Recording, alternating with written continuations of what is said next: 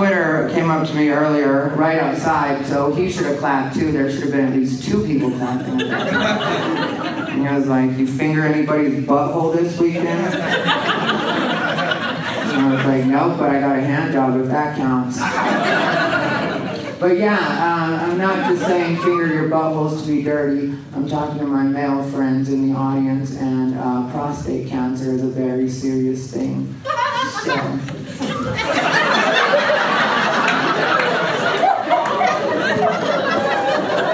Some insensitive bitch in the audience clearly doesn't agree. Well, remember that shit when you're losing your tits, bitch.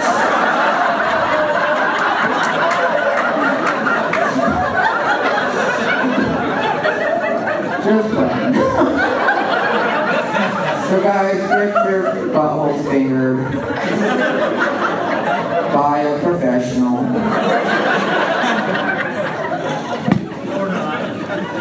Yeah, don't ask them if they can kiss you on the mouth while they do it. Everything bothers him. He's unbothered. He calls it unbothered, but that's what's cute, because everything bothers him. He's bothered. I'm a botherina. Hello, everybody, and welcome to yet another episode of Unbothered by Ty Rivera. Special anniversary edition, ladies and gentlemen. The 1-year anniversary of Unbothered by Ty Rivera.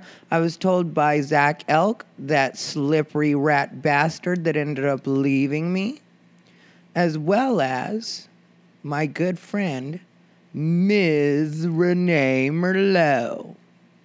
So technically, I hadn't kept track.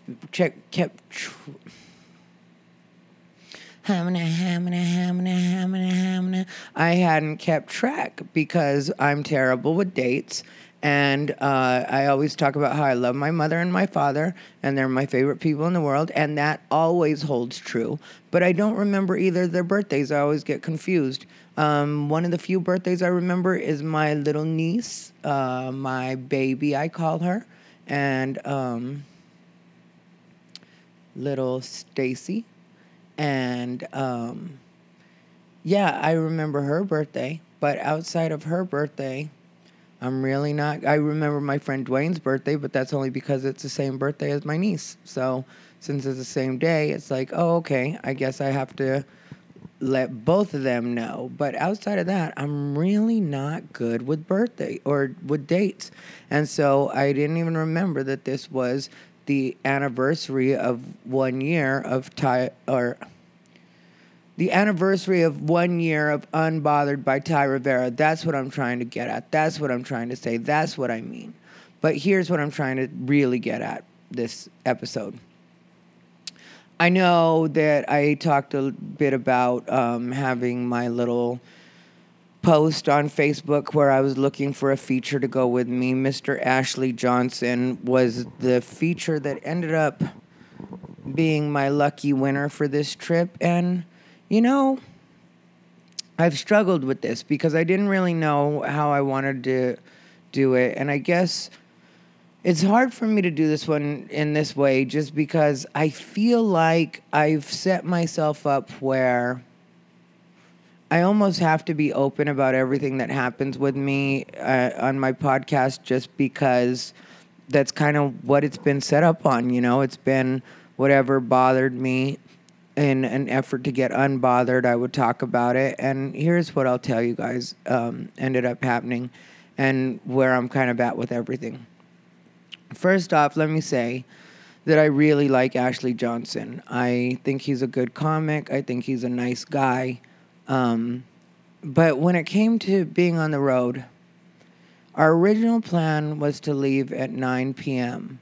on Tuesday. So he hits me up in the evening sometime or late day and says that he's going to need until 9:30 to handle whatever he has to handle before he can come pick me up. Because we were going in his car, which was part of the deal. It was like, let's go in your car. Or I posted on Facebook that I was looking for a feature that not only was funny, but also had a car because I wanted to bring my dogs and whatever like that.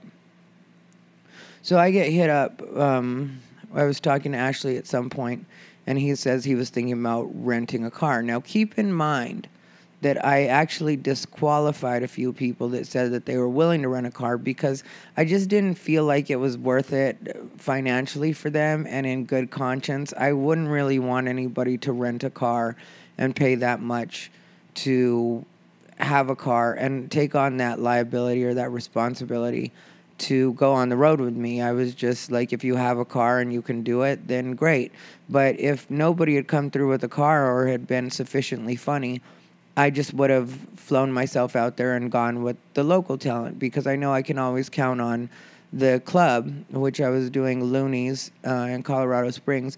I know I can always count on the club to go ahead and get me support if I need it. They can get me a feature and a host. This time they just took care of the host, who was Mr. Wade Ridley, who's a comic that I really like out of Pueblo. He's a friend of mine. And so that's what we did. Well, when he first talked about renting a car, I was like in my head thinking, okay, but that's kind of not what I wanted to happen. But I'm not going to tell another adult how to handle themselves, especially after I've already booked them for the gig. It's kind of like however you navigate that, but that's on you. So then he hit me up a second time about the rental car, and this time he wanted me to be somewhat involved, not financially, but somewhat involved. And I just felt like, yeah, if I wanted to go through all that, I would have just rented a car if that's what I wanted to do. Or maybe I would have rented a van or something like that, which may be an option that I end up taking in the future if I decide to. But I just didn't want to be at all bothered with that, which I know this is called unbothered, and now you guys see. But I didn't want to be bothered with that at all. I didn't want to make that my issue. I didn't want that to be a thing. And so it took me a long time to respond, and then I was just like, if there's something wrong with your car and you'd prefer I just take somebody else or go by myself, then I'm fine with that. And I'm really trying to be not as... Well, I don't think I've ever been particularly hair trigger when it comes to people, like the way I treat people, because I try to be as nice as I possibly can with people. That's something I definitely do try my best to do, is be as patient as I possibly can be, especially when it comes to being on the road, because the way that I do the road, diva antics really wouldn't work. Like, I have to carry my own shit in a lot of cases, and I, for the most part, travel by myself or just with my dogs, which I love my little dogs, but when I travel, just me and them, it's a lot of work for me because I got to have their stuff and my stuff, and I've got to keep track of everything, and they've got to have beds for when we're inside the hotel, and it does add up to a bit more work. But my point is, I'm used to doing this by myself. Like, this is stuff that I usually take care of, and I don't mind taking care of it. But the thing that got me about that was, if your car is not okay to take, or you don't feel comfortable taking your car, then that kind of makes it so the deal's not really worth it for me. Because I could have just flown myself out there, or I could drive myself out there last minute, which I did one of the last times I went out. And it really wasn't fun because it's such a long drive, and that's why I was going to just fly myself from now on. That's what I did the last time, was just flew myself out there. And this time I had more stuff lined up, so I could have just flown and rented a car and not had to deal with another person, and probably could have done all that for what I paid in gas anyway. Not that gas is particularly expensive, but flights are cheap, and rental car can be really cheap too. And so I was trying my best to just keep the agreement, but let him know if it wasn't going to be possible for you to fulfill the requirements, then I can just take myself. So he had said that wasn't the option that he wanted to take, that he definitely had it with his car. And I was like, okay. Well, somewhere in all this, my shoulder ended up getting messed up, which I only mentioned because it did add a bit of discomfort to the trip, which is nobody's fault but my own. I was practicing handstands, and I ended up hurting my shoulder pretty bad, which, when I say hurting my shoulder pretty bad, I'm the kind of person that's pretty I've got a high tolerance for pain. That's just what it is. I don't know where it came from or why it's like that, but I have a high tolerance for pain. So when I'm having trouble lifting my shoulder over my head, or when I'm even trying to comb my hair, and there was a point where I was flat ironing my hair where my arm was legit bad shaking, and it was really, really painful. And I thought I had torn my rotator cuff because it was hard for me to even do anything on that side, and even reaching for the seatbelt or driving hurt. It just was, a bit of discomfort. So anyway, my point is, then we get to the night we're supposed to leave. We were supposed to leave at 9 p.m. Tuesday night. And like I said earlier in the evening, he hit me up and let me know that he was going to be late and that he was going to be here around 9:30 at my place because that's where he was supposed to pick me up. I was cool with that. But it did kind of occur to me. I was like, we said 9, and I asked if 9 was okay the day before, but at the same time, I'm not trying to be a stickler about something so small. It's just something I make mental note of, because when I'm going out with people on the road, I do take mental notes, because it's kind of like, okay, how are we traveling together? How is this trip going? How am I gauging where I'm at with it? So he ends up hitting me up at 9:30, which was the time he was supposed to pick me up. And I was like, cool. He's probably just making sure where he has to pick me up. Instead, it's a text saying that he is, or asking for my address. And I was like, okay. And I sent the address. And right after, I was like, so how far are you? And I thought maybe he was in the neighborhood, but just couldn't remember the address or the building, which is fine too. He's been here only one other time, so I wasn't tripping off that either. And then he says he's 20 to 30 minutes away. Well, now instead of leaving 30 minutes after we're supposed to leave, we end up leaving an hour after we're supposed to leave. So I was kind of feeling like maybe I should just ditch this idea and take myself, because the other thing I should tell you guys is that usually there's a condo that we stay at that has 2 bedrooms. I was let know that because they had some kind of problem with the condo, or had to get rid of the condo, that I was going to be staying at a hotel. And this was something they let me know like maybe 2 weeks before, and said, was I okay sharing a room in my feature, because the hotel that they chose, that's the way it was going to work out best. And they were like, it's got all the amenities, and it did turn out to be a really nice hotel. Elegante Hotel in Colorado Springs, which has a dog park in it, and it's a pretty good sized little dog park for the dogs to play in. And it's got the big side and the little side. It also has a jogging path. It's a nice hotel. And so I didn't know anything about the hotel other than they said it had all the amenities and it was nice, but they were only going to have 1 room this trip, and then next time they'd be better settled and have 2 rooms. So when they said that, there was a part of me that felt like, okay, maybe I shouldn't bring anybody with me. But since I had already promised Ashley that he was going to go, and I had got him approved, and I know I could have just asked them to go ahead and get me local support even then, but I was like, let me just keep my word to Ashley and do what I'm supposed to do. So I said, okay. I let Ashley know that was going to be the situation, so that's what we did. No problem there, even though it's something I take note of just on my own, because I'm like, okay, I'm going to be sharing a room with somebody, and I'm not really the most used to sharing rooms at this point, especially with people that I don't usually hang out with all the time. Like I said, I like Ashley, but I know him mainly from doing the mics, and so I've never shared a room with him or anything like that, where with like Chris Rubio or Chris Doran, I've shared rooms with them quite a bit. And that's about the extent of people that I've actually shared rooms with. So, and I'm not always the best with that, because I do like to have my time to myself. But I was like, okay, then let's just go ahead and do what we're going to do.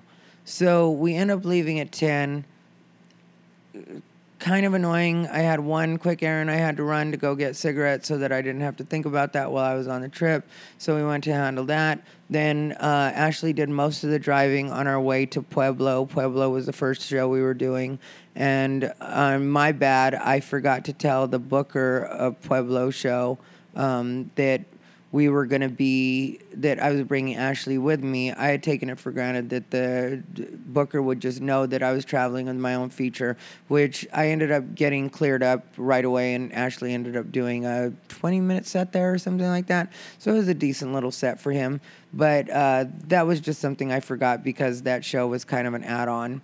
And he actually did most of the driving, so that was cool, and I felt sort of good about that again because I was like, okay, so we left an hour late, but it's still, there was also the rental car thing that was playing in my head where I was just like, I'm not getting a lot of this stuff because, like, when I'm so specific in what I ask for, I just feel like it should be a lot easier because the way I work is I don't bullshit you, you don't bullshit me.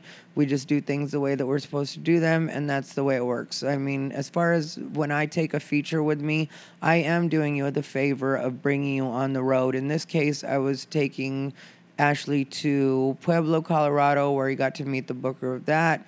Then I took him to Looney's, where we spent Thursday, Friday, Saturday doing shows.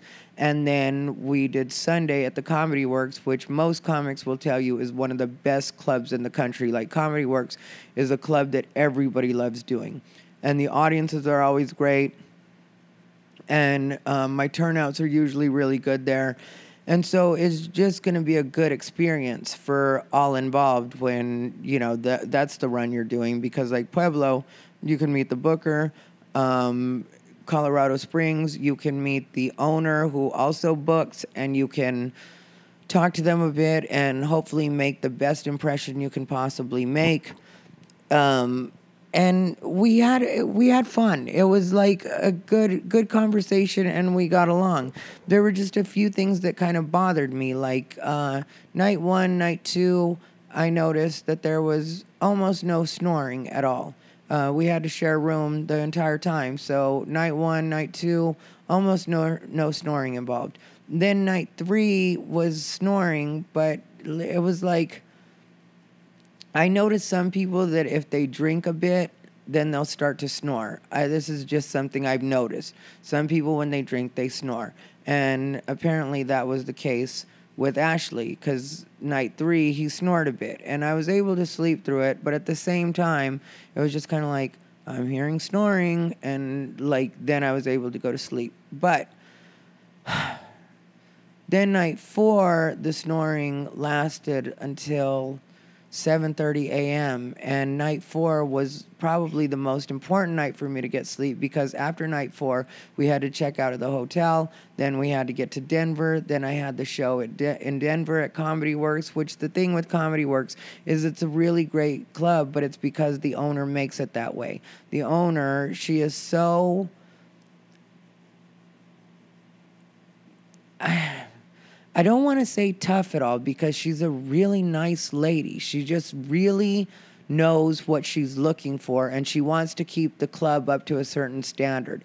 And in that way, I really appreciate what she's doing. Like I mentioned on Facebook the other day that they have Yonder pouches, which are the pouches that make it so that your phone can't emit signal and you don't have access to your phone. And so they have to... actually open your phone for you, sort of like the same way when you buy something and they take the security tag off of it. Like that's the way that works with the Yonder pouches. So everything that they do at that club is just so that the comics and the audience have the best experience. And I know that I have to knock it out of the park whenever I do that club, because that's what they're looking for. They want to keep the standard really high. And so if I'm tired on that particular day because I've been up because the feature is snoring, which is really not something that has to happen since the feature doesn't snore when they don't drink.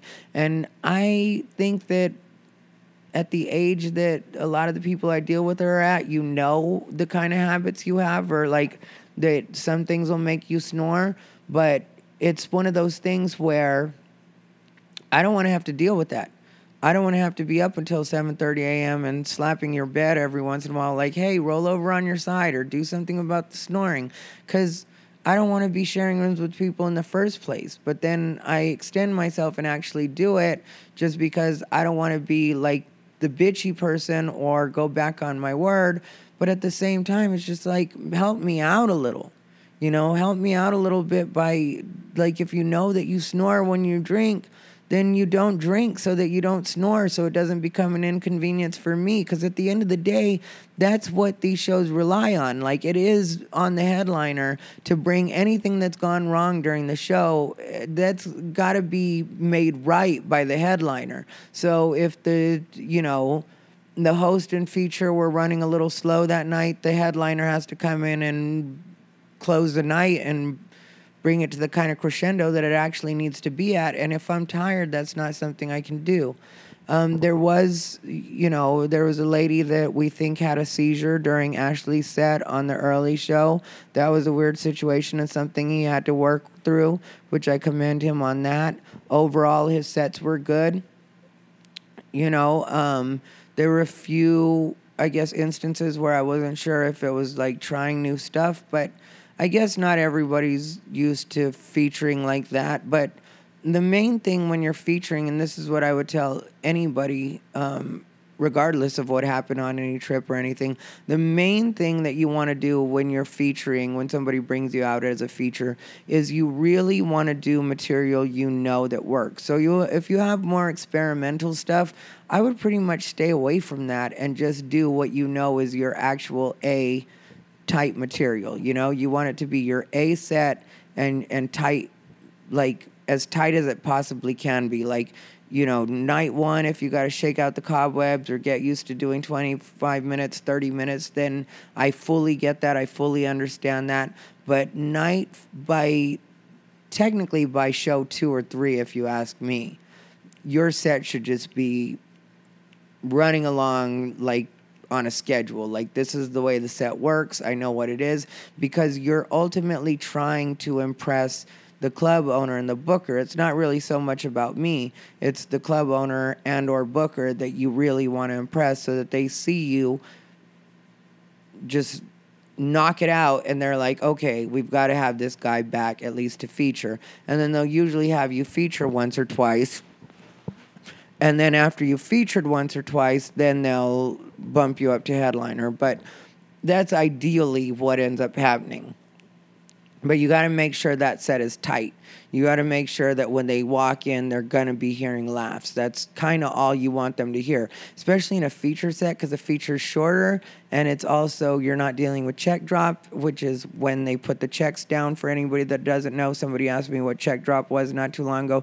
Check drop is actually when people get their checks, and it tends to happen, all at once, and it happens at a particular time, and it happens during the headliner set, usually about 15, 20 minutes before the show's over. They start dropping checks and making sure everybody's paid up before the headliner's over, because sometimes once the show is done, then people would just start scrambling towards the doors, and that'll screw the servers over, because if anybody wants to be dishonest, that's their point to do it, because people are rushing out. So it usually happens like about 15, 20 minutes before you are wrapping up your set, which it's its own thing. But the feature doesn't have to deal with that. The feature doesn't, check drop isn't happening during their set. So you kind of have everything set up so that you can really excel when you're in the feature spot. Like, this is why I tell people featuring is the best place to be. It's the middle person, it goes, I know I've said it before, but just to tell you guys, anybody that doesn't know, host, feature, headliner. That's the way a show works. So you see the host first. Occasionally there's a guest set in between, which will usually do 5 to 7 minutes. And then the feature does 25 to 30 minutes. Then the headliner does 45 minutes to an hour, depending on what the club wants. Usually they want a minimum of 45 minutes. Then anything you do after that is up to you. And they want you to be off an hour at the most. I've seen some big headliners go an hour and a half, but when you're really packing them in like that, they're not going to tell you anything about going an hour and a half. But if you're a guy like me that's still like building in certain areas and figuring out, how to harness your audience and have them all know. And we had good turnouts, especially, it's summer, so that's their slow season over there, but we had really good turnouts all weekend, so I'm pretty sure they were happy with that. Even the shows that are usually light had better attendance than they usually do. So, it's just, that's what I want to see, and what because I'm taking you out there so that the bookers can use you again, so that you can continue to work. Because to me, it's almost a wasted opportunity if you don't get booked there again, because then I'm kind of like, okay, well, I don't know that I necessarily made the right choice, and maybe my picker's a little off at that point, because, you know, ideally, you should at least be able to come back as working the feature spot, which I don't know what ended up happening with that, but I don't think that's what's going to be happening. And like, understand that I am trying my best right now to not, because I'm not trying to throw anybody under the bus. I just use this podcast to talk about the way I felt about different situations and stuff. And this is just the way that this particular weekend ended up going down for me, you know? So we got through that, and it was, you know, but they weren't bad sets at all. It just not just all A material, which is what I wanted to see. But anyway, it was still okay. But then I'm up all night, and I gotta say that really did bother me, because I'm like, I just have to sleep. But I wasn't able to get to sleep till after 7:30 a.m. And, you know, like me slapping the bed, it was like, you know, I did it at 5, I did it at 6, I did it like, you know, closer to 7. I just kept trying to be like, can you please stop snoring? And it was loud, and I can sleep through decent snoring because my dad used to snore when I was younger, and I was the spoiled kid, so I slept on their floor, and which is probably more than people need to know about me, but it's just the way I was when I was a kid. And so I would always sleep in my parents' room, and I would hear my dad snoring, and I was able to sleep through that. And so it was just a really loud snoring that kept me up. And I started to second guess. Like, I was like, I can't. I think I made the wrong decision, and I need to stop whenever it's going to be inconvenience to me in any way, which I'm usually pretty good about that, but sometimes I break my own rule. But when things are going to be an inconvenience to me, I need to really just stay away from them, and 100% worry about me is what I need to do. So that ends up happening. Then we go to Comedy Works. I have Mike Stanley do a guest set. Mike Stanley did really well. Ashley did really well. The host, Ron Ferguson, did really well. I did exactly what I'm supposed to do as well. And just rocked that room. And they were great. And it was fun. And it was everything that I needed it to be. Just such a good time. And the condo there is beautiful at the Comedy Works, or the condo for the Comedy Works in Denver. It's all the way around just a good situation. So we do that, and that's great. And then we're on our way back to LA from Colorado.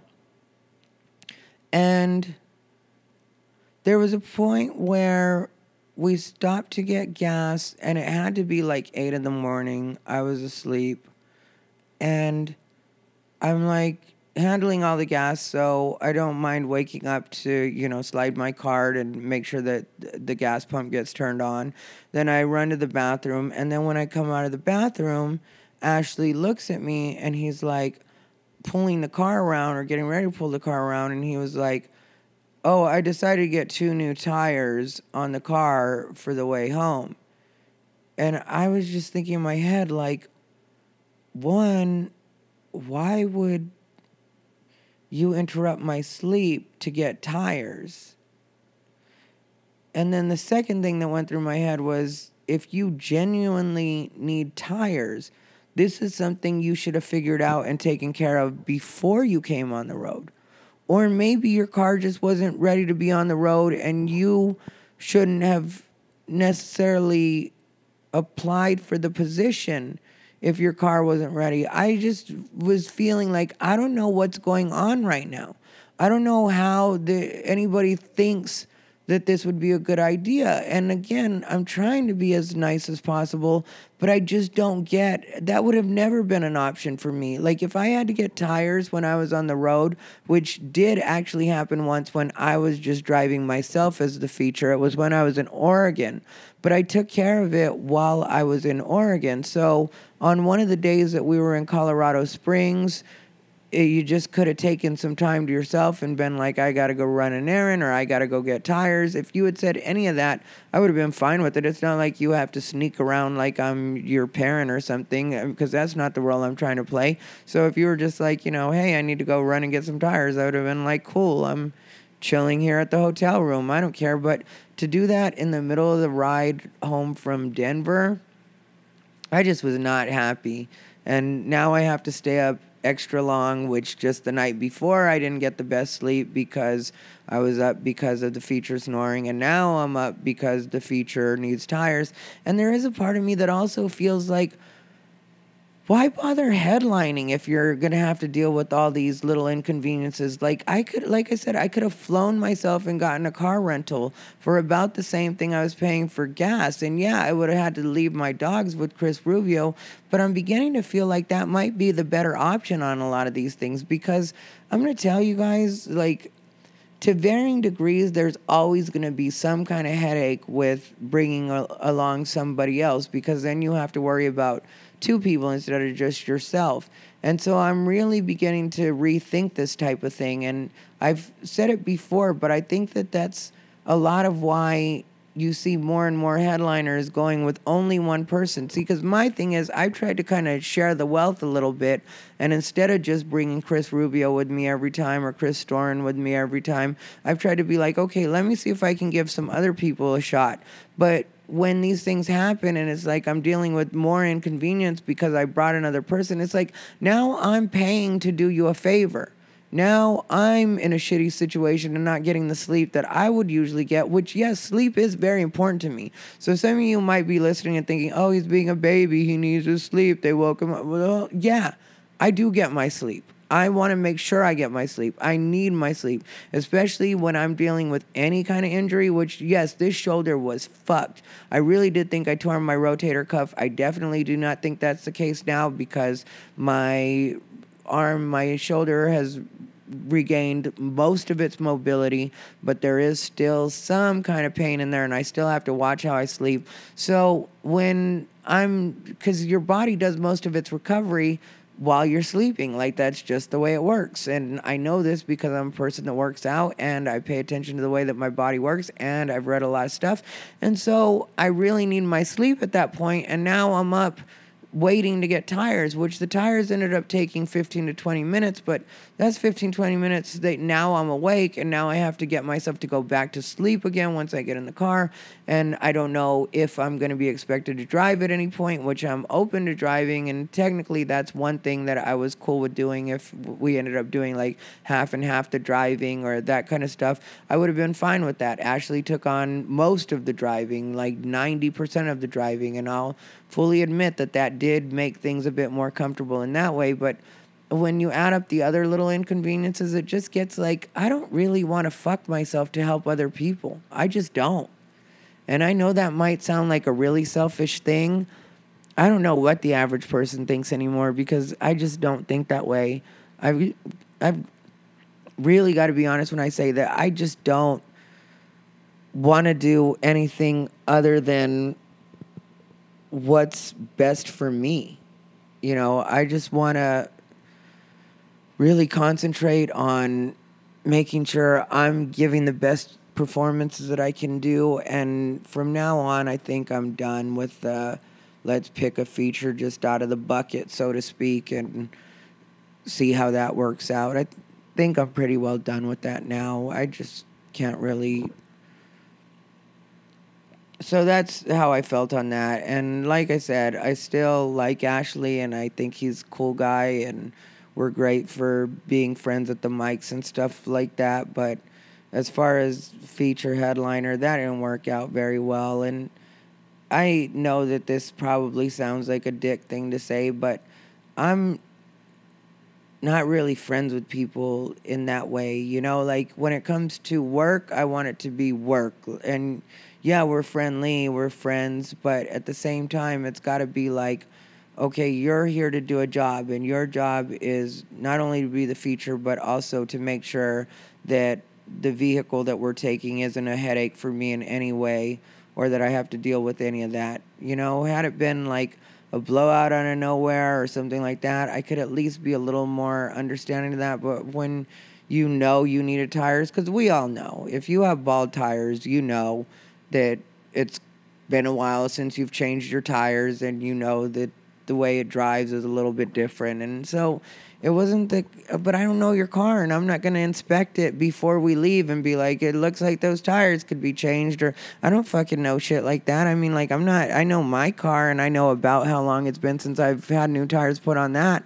I remember it was like Thanksgiving when I had new tires put on my car because I was home in Phoenix. But it isn't the kind of thing I want to think about when I'm with somebody else. It's like, that's what you're in charge of. So there was that. And then I got back, and I've still been waiting to go to the gym because, like I said, my shoulder isn't 100% yet, and I don't want to do anything to aggravate that. Then there's been a rash of comics, which I had a comic not too long ago. What I'm trying to get at is there's been a rash of comics, white comics, that think it's edgy or cool to say the N-word, which, navigate yourself as far as that goes. But I got to say, when it comes to that, I don't have your back, just because I understand how a lot of people feel about that word, namely black people feel about that word. And I think they have a right to feel that way about that particular word. So I'm just like, if you want to be bold enough to say it on stage and there's any kind of consequence, because I've seen where some comics have been like, I believe somebody said they'd sock somebody dead through their chest was one thing I read. And I can understand that anger, just because a lot of people have really been abused with that word. So if you're going to be bold enough to say it on a stage, I can't necessarily say I have your back if somebody gets mad at you. And I'd prefer nobody do anything physical to anybody. Honestly, that's what I'd prefer, just because I've seen a lot of people get beat up in my life, and I don't really need to see any more people get beat up in my life, I don't feel like. And also, there is something that's kind of maybe feels like we should be past that as far as people physically assaulting each other, but I just can't say that I would blame somebody in that case, just because some people are just really tired of that word, and they're putting it out there like, hey, don't say this. It's very offensive. But I also say what I want on stage. It's just, that's not one of the things that I have a desire to say. So maybe I'm being a hypocrite right here, and that might be a little bit of a character flaw. I also learned on this particular trip that I'm not, well, not even on this particular trip. I've learned, and I'm going to be honest about this, I just don't have sympathy for white people when they talk to me about instances of racial discrimination that have happened towards them. And I will admit that this is something I need to work towards having a bit more sympathy towards. But at the same time, it's really hard for me right now in the way that I just don't want to hear it. Because to me, I can't help but feel like, yeah, that's you getting to see firsthand a little bit of what it's like to be ethnic in America. Like, if you're just born brown or any shade other than white, up until recently, there has been, and I say up until recently because I do notice the changes at the same time. And I do realize that it's, in a lot of cases, a different generation of white people that we're dealing with right now. But my existence has kind of spanned from when people could be openly racist and openly homophobic to where we are now. When I was younger, and I've talked about this on the podcast before, but when I was younger, there were people that were openly racist all around me, and it was just something that you knew was there and you dealt with, and you were a kid, so it wasn't like you were changing the world. You weren't starting marches. I know I wasn't doing any of that or thinking about that, or wouldn't even know how to make that happen when I was like, the ages that this was going on. Like, that was happening all through my childhood. From the time I was 5, I had a racist kindergarten teacher. And intermittently, I deal with racism throughout my scholastic career. And, you know, it wasn't every single white person, but it was a fair amount. And I just was accepted to understand or expected to understand that because I was born brown and I knew that that was going to come at me. My parents were nice enough to kind of clue me into that when I was younger, and I experienced it for probably the first time when I told them about it, and they let me know what that was about. It wasn't like they sat me down. It was very much like, this is just a part of life for us sometimes. And yeah, tell us about it, and nobody should treat you that way. But at the same time, they knew that there was no way that they could completely shelter me from it, because stuff just happens while you're at school or they're not around. And once they knew about it, anytime I told them anything like that was going on, they definitely would go address it. And they were always really good. My parents were good with words and talking to the teachers and kind of letting the teacher lightweight know, I'm watching you. I see what it is you're doing, and I know what it is my kids like, because I was raised to have a lot of respect for people. So when I was younger, I really put up with a lot more shit than I'm ever going to let my kid put up with if I ever have a kid, because, you know, but like I said, it was a different time. So even if my parents had tried to make a super big deal of it, I don't know that my entire town or the people even at my school would have gone along with it as much as they would have been like, yeah, your kid just needs to learn how to respect authority, and not even understanding that was never my problem when I was a kid. Like, I very much respected authority, but racism was just in the place that I was at. So, I can't say that I particularly feel bad for white people when these things happen to them. And when they pull the, like, woe is me, like, no, that's not really, I guess I can hear it and be like, okay, I accept that that's an experience you had, and maybe you want to talk about it for a second. But at the same time, it's not something that I'm really going to, you know, feel bad for you about or rub your back and be like, you know, oh, honey, they said what? They did what to you? I'm just like, yeah, shit happens sometimes. So do what I do and straighten up your wig and keep it pushing, bitch. Keep it pushing. So that's another thing that I'm not really willing to, or another trip I'm not really willing to go on with people. And I've heard some white people doing it, and some of them are my friends, and I try my best to hear them out. But at the same time, I'm just sort of like, yeah, not so much. And plus, I don't know if you guys have noticed, but I'm not always talking about present-day racism with me, because when I think people are shitty or whatever, I just stay away from them. So, like, the racism that I deal with at this point, or the racism that I talk about at this point, is like from when I was younger, things that I've observed, or, you know, I guess, I don't know. I know Leslie Jones had that thing not too long ago where she said, like, the Hilton was racist or something like that, which she never ended up giving any examples. And that's one thing that does bother me about what a lot of people call racism, is now it's even victim blaming to ask to hear what the situation is. And it's like, maybe I wouldn't even think that's racist. Maybe I would just think that you blamed something on race that could have been something other than race. I don't know. When you don't give examples, I can't have your back ever, which is one thing a lot of people have really gotten mad at me about, is that sometimes people will tell half a story and be like, this is a case of, and it's like, well, I don't really know if that's a case of whatever you're saying is be it racism, homophobia, transphobia, anything that people get accused of these days, because you're only giving me half the story. And if I ask you for more than that part of the story, then suddenly I'm victim blaming and I'm questioning your story.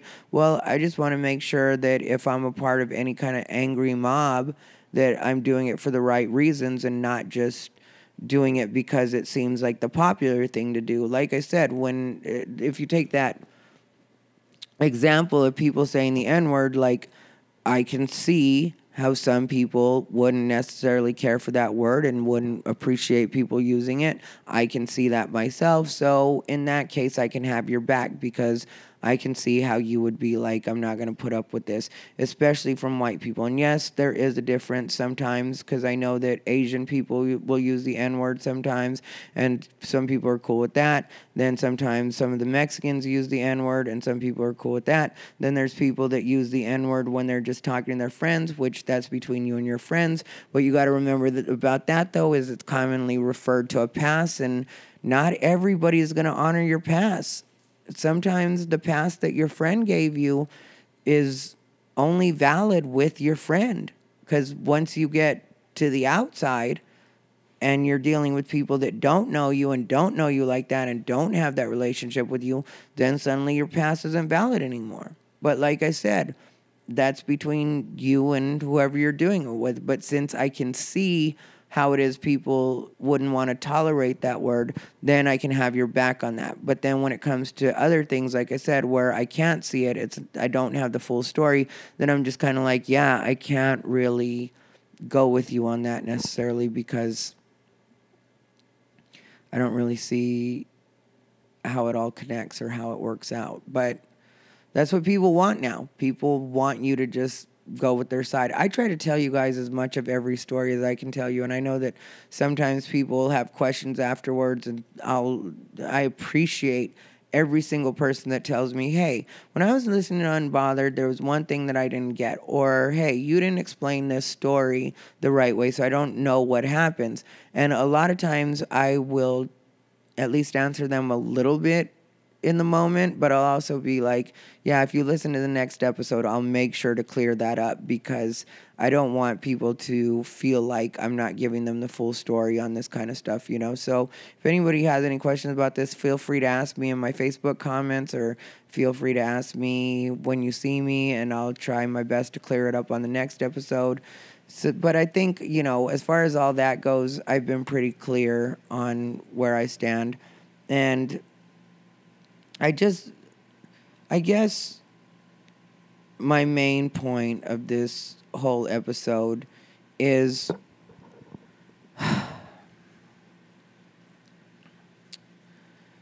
I've been talking a bit about like how things need to change, and I don't know if the places I hang out need to change or the circle of friends I'm hanging out with need to change, which I don't really hang out with a lot of people regularly, but something's got to change. Something's not clicking for me right now. And as much as I'd like to blame it on The Weeknd or Ashley Johnson or any of that, all of that is just side effects or shrapnel from whatever else isn't really clicking. Like, I think it's me. I'm picking the wrong people right now to surround myself in certain cases. And it's not that they're bad people or it's not that they're not good. It's just that they're not necessarily the best fit for me in some of the instances that I'm using them in. And I think that maybe I've made myself a little too accessible in certain ways, and that's also started to bother me because I have people sometimes talk to me like we're friends on the same level, and as far as just human beings go, we can be on the same level, but as far as stand-up comedy goes, I've been at it a long time, and I've worked a different road than a lot of people have because of the way that my circumstances have played out, you know, because of my factors being gay and Latino, and even looking Asian to a degree has shaped the way that my career has gone so far. And these aren't things that I have a problem with. But at the same time, there are things that have given me a different kind of insight to a lot of things than other people would get in a lot of cases. And when you have people talking to you like they understand what it is you've been through when they've only been doing comedy for a year, or they treat you like you're the same as them when they've only been doing it for a short time, it's like, no, and I don't say that to make it seem like I'm better than people, but at the same time, it's like, No, it's just I have a different view because I've been at it longer and I've been having to deal with like certain types of bullshit with it. And when it comes to working with people, I don't want to have to go out of my way. I don't want to have to change what it is I'm doing to make other people or get other people opportunities. I think from now on, I just need to go by myself on the road, leave my dogs with Chris when he can take them, and then if he can't take them, I'll find other babysitters for my puppies. Hopefully Chris can always take them, or his wife can if he's gone, because that's where my puppies love being, outside of my place. Sometimes they love it even more than my place, to tell you the truth.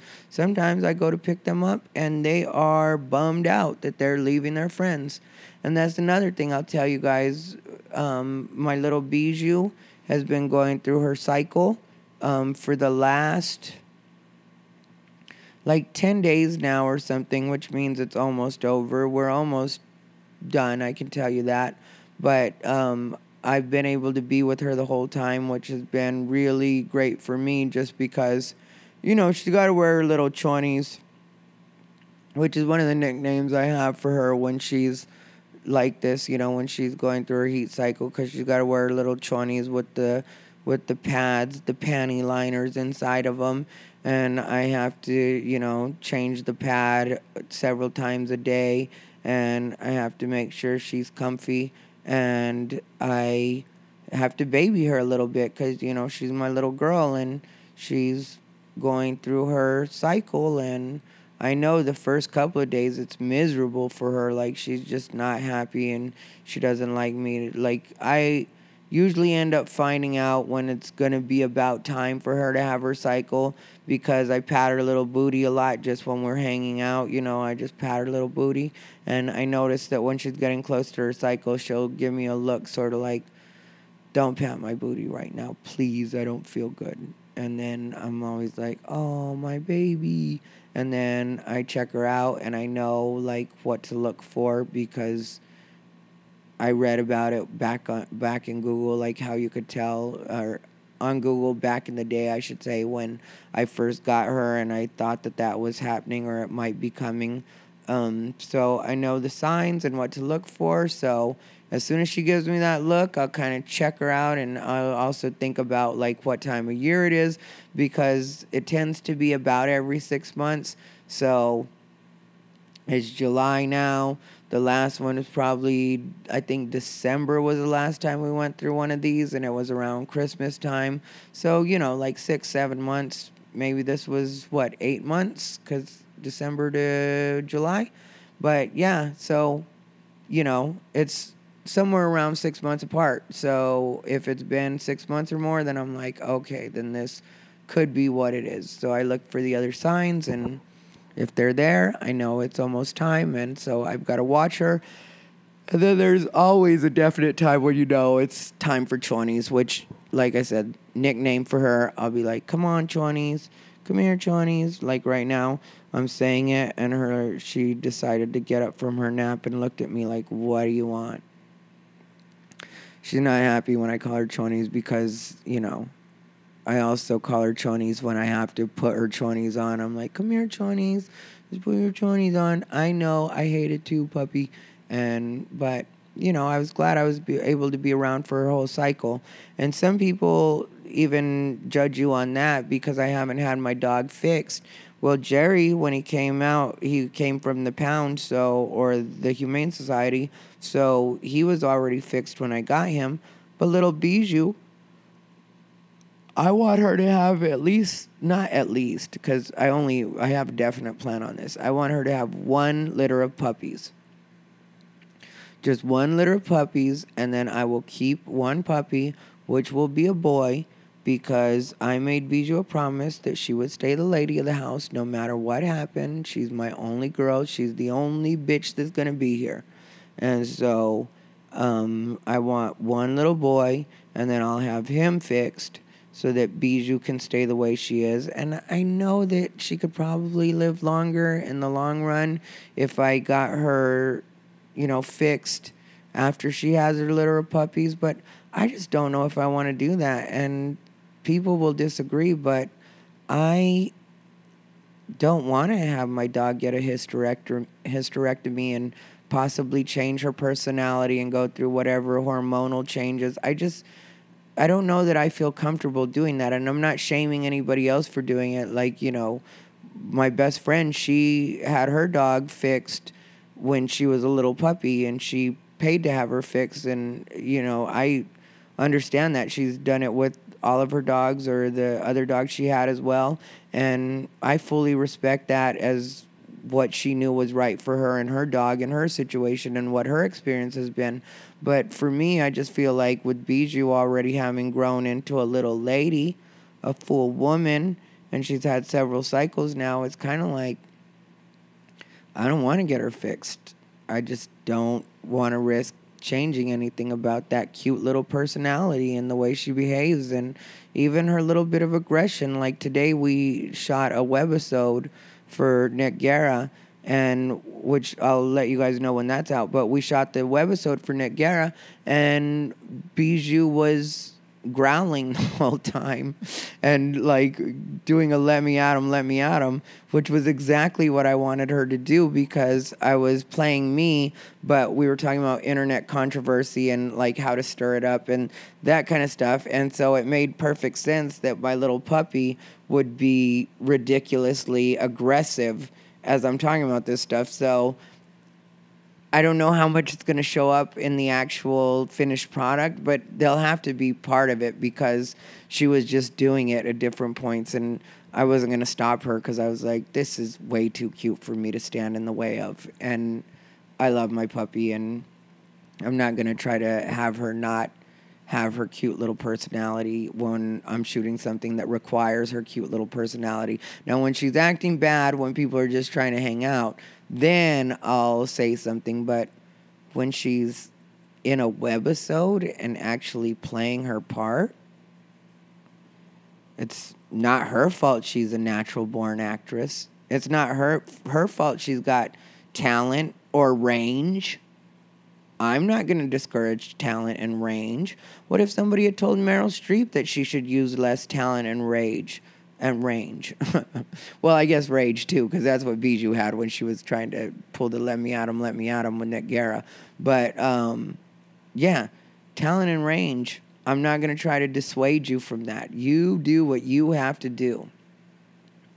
Well, guys, I will tell you one more thing before I get out of here. Well, probably two more things before I get out of here. One thing I will tell you guys is I hope everything came out the way I wanted it to, because I'm not at all, like I said, trying to throw anybody under the bus. And I think Ashley Johnson would be a fine road buddy for somebody else in the future. Just for me, it wasn't necessarily the best fit, and I didn't really know the best way to say that. So for me, the best way to say something you don't know how to say is to just say it. And once you put it out there, it's out there, and there you go. But, he did the job. He did feature every show. He did do his full time. He didn't run the light at any point disrespectfully. And it just was what it was. Then when it comes to the N-word, recap on that. You guys already know how that went. And then I don't think I left anything unfinished. It was just, this is where I'm at. I tried to do my podcast 2 other times. I tried to do it with Ashley when we were in Colorado Springs on Saturday night. I might chop it up and use pieces of it, but it's like as a whole, it just to me wasn't really what I like Unbothered to be. So in its entirety, I don't really know that it would make for a good episode. And then today I tried to do one with Joe Chrissy, which I appreciate Joe Chrissy actually coming over to my place so we could do it. And I might do the same with that and chop it up as well. But I think I was a bit distracted because of other things I had going. And maybe it's something to do with planetary alignment. Jill Chrissy, I know, is an Aquarius as well. And like, it was a fun conversation. It was cool, but it just didn't seem to flow the way that I wanted it to, which maybe it's because I had other things on my mind, and I would be 100% willing to take responsibility for any kind of. It wasn't even awkward because we're good at talking to each other because, again, we're both Aquarians. And I know that some people are going to say I'm putting way too much into astrology for thinking that, but those people aren't Aquarians. They don't understand that there is a different connection that you have with other Aquarians where you feel like you can talk to them. And maybe we were both on the same page and kind of distracted and had other things going. So it wasn't like the regular flow that we usually have. But I hope to have her on again. And I will use pieces of each of these just to, talk it out a little bit. But yeah. That's what's going on with Unbothered. So this is the 1-year anniversary, and I hope you guys loved it, Botherinas. I hope I came across the way I wanted to, because when it comes to people that I actually do like, I do try to say things in a way that are not inflammatory, but I had to get off my chest, and I think that it's also a bit of a teachable moment. So hopefully you guys got it. Hopefully you guys liked it, and you can find me at AmericasFavoriteFag.com. No joke, I bought the domain. Takes you straight to my website. Oh yeah, I will be in Vegas starting July 31st through August 6th, and I will also be in Chicago starting on August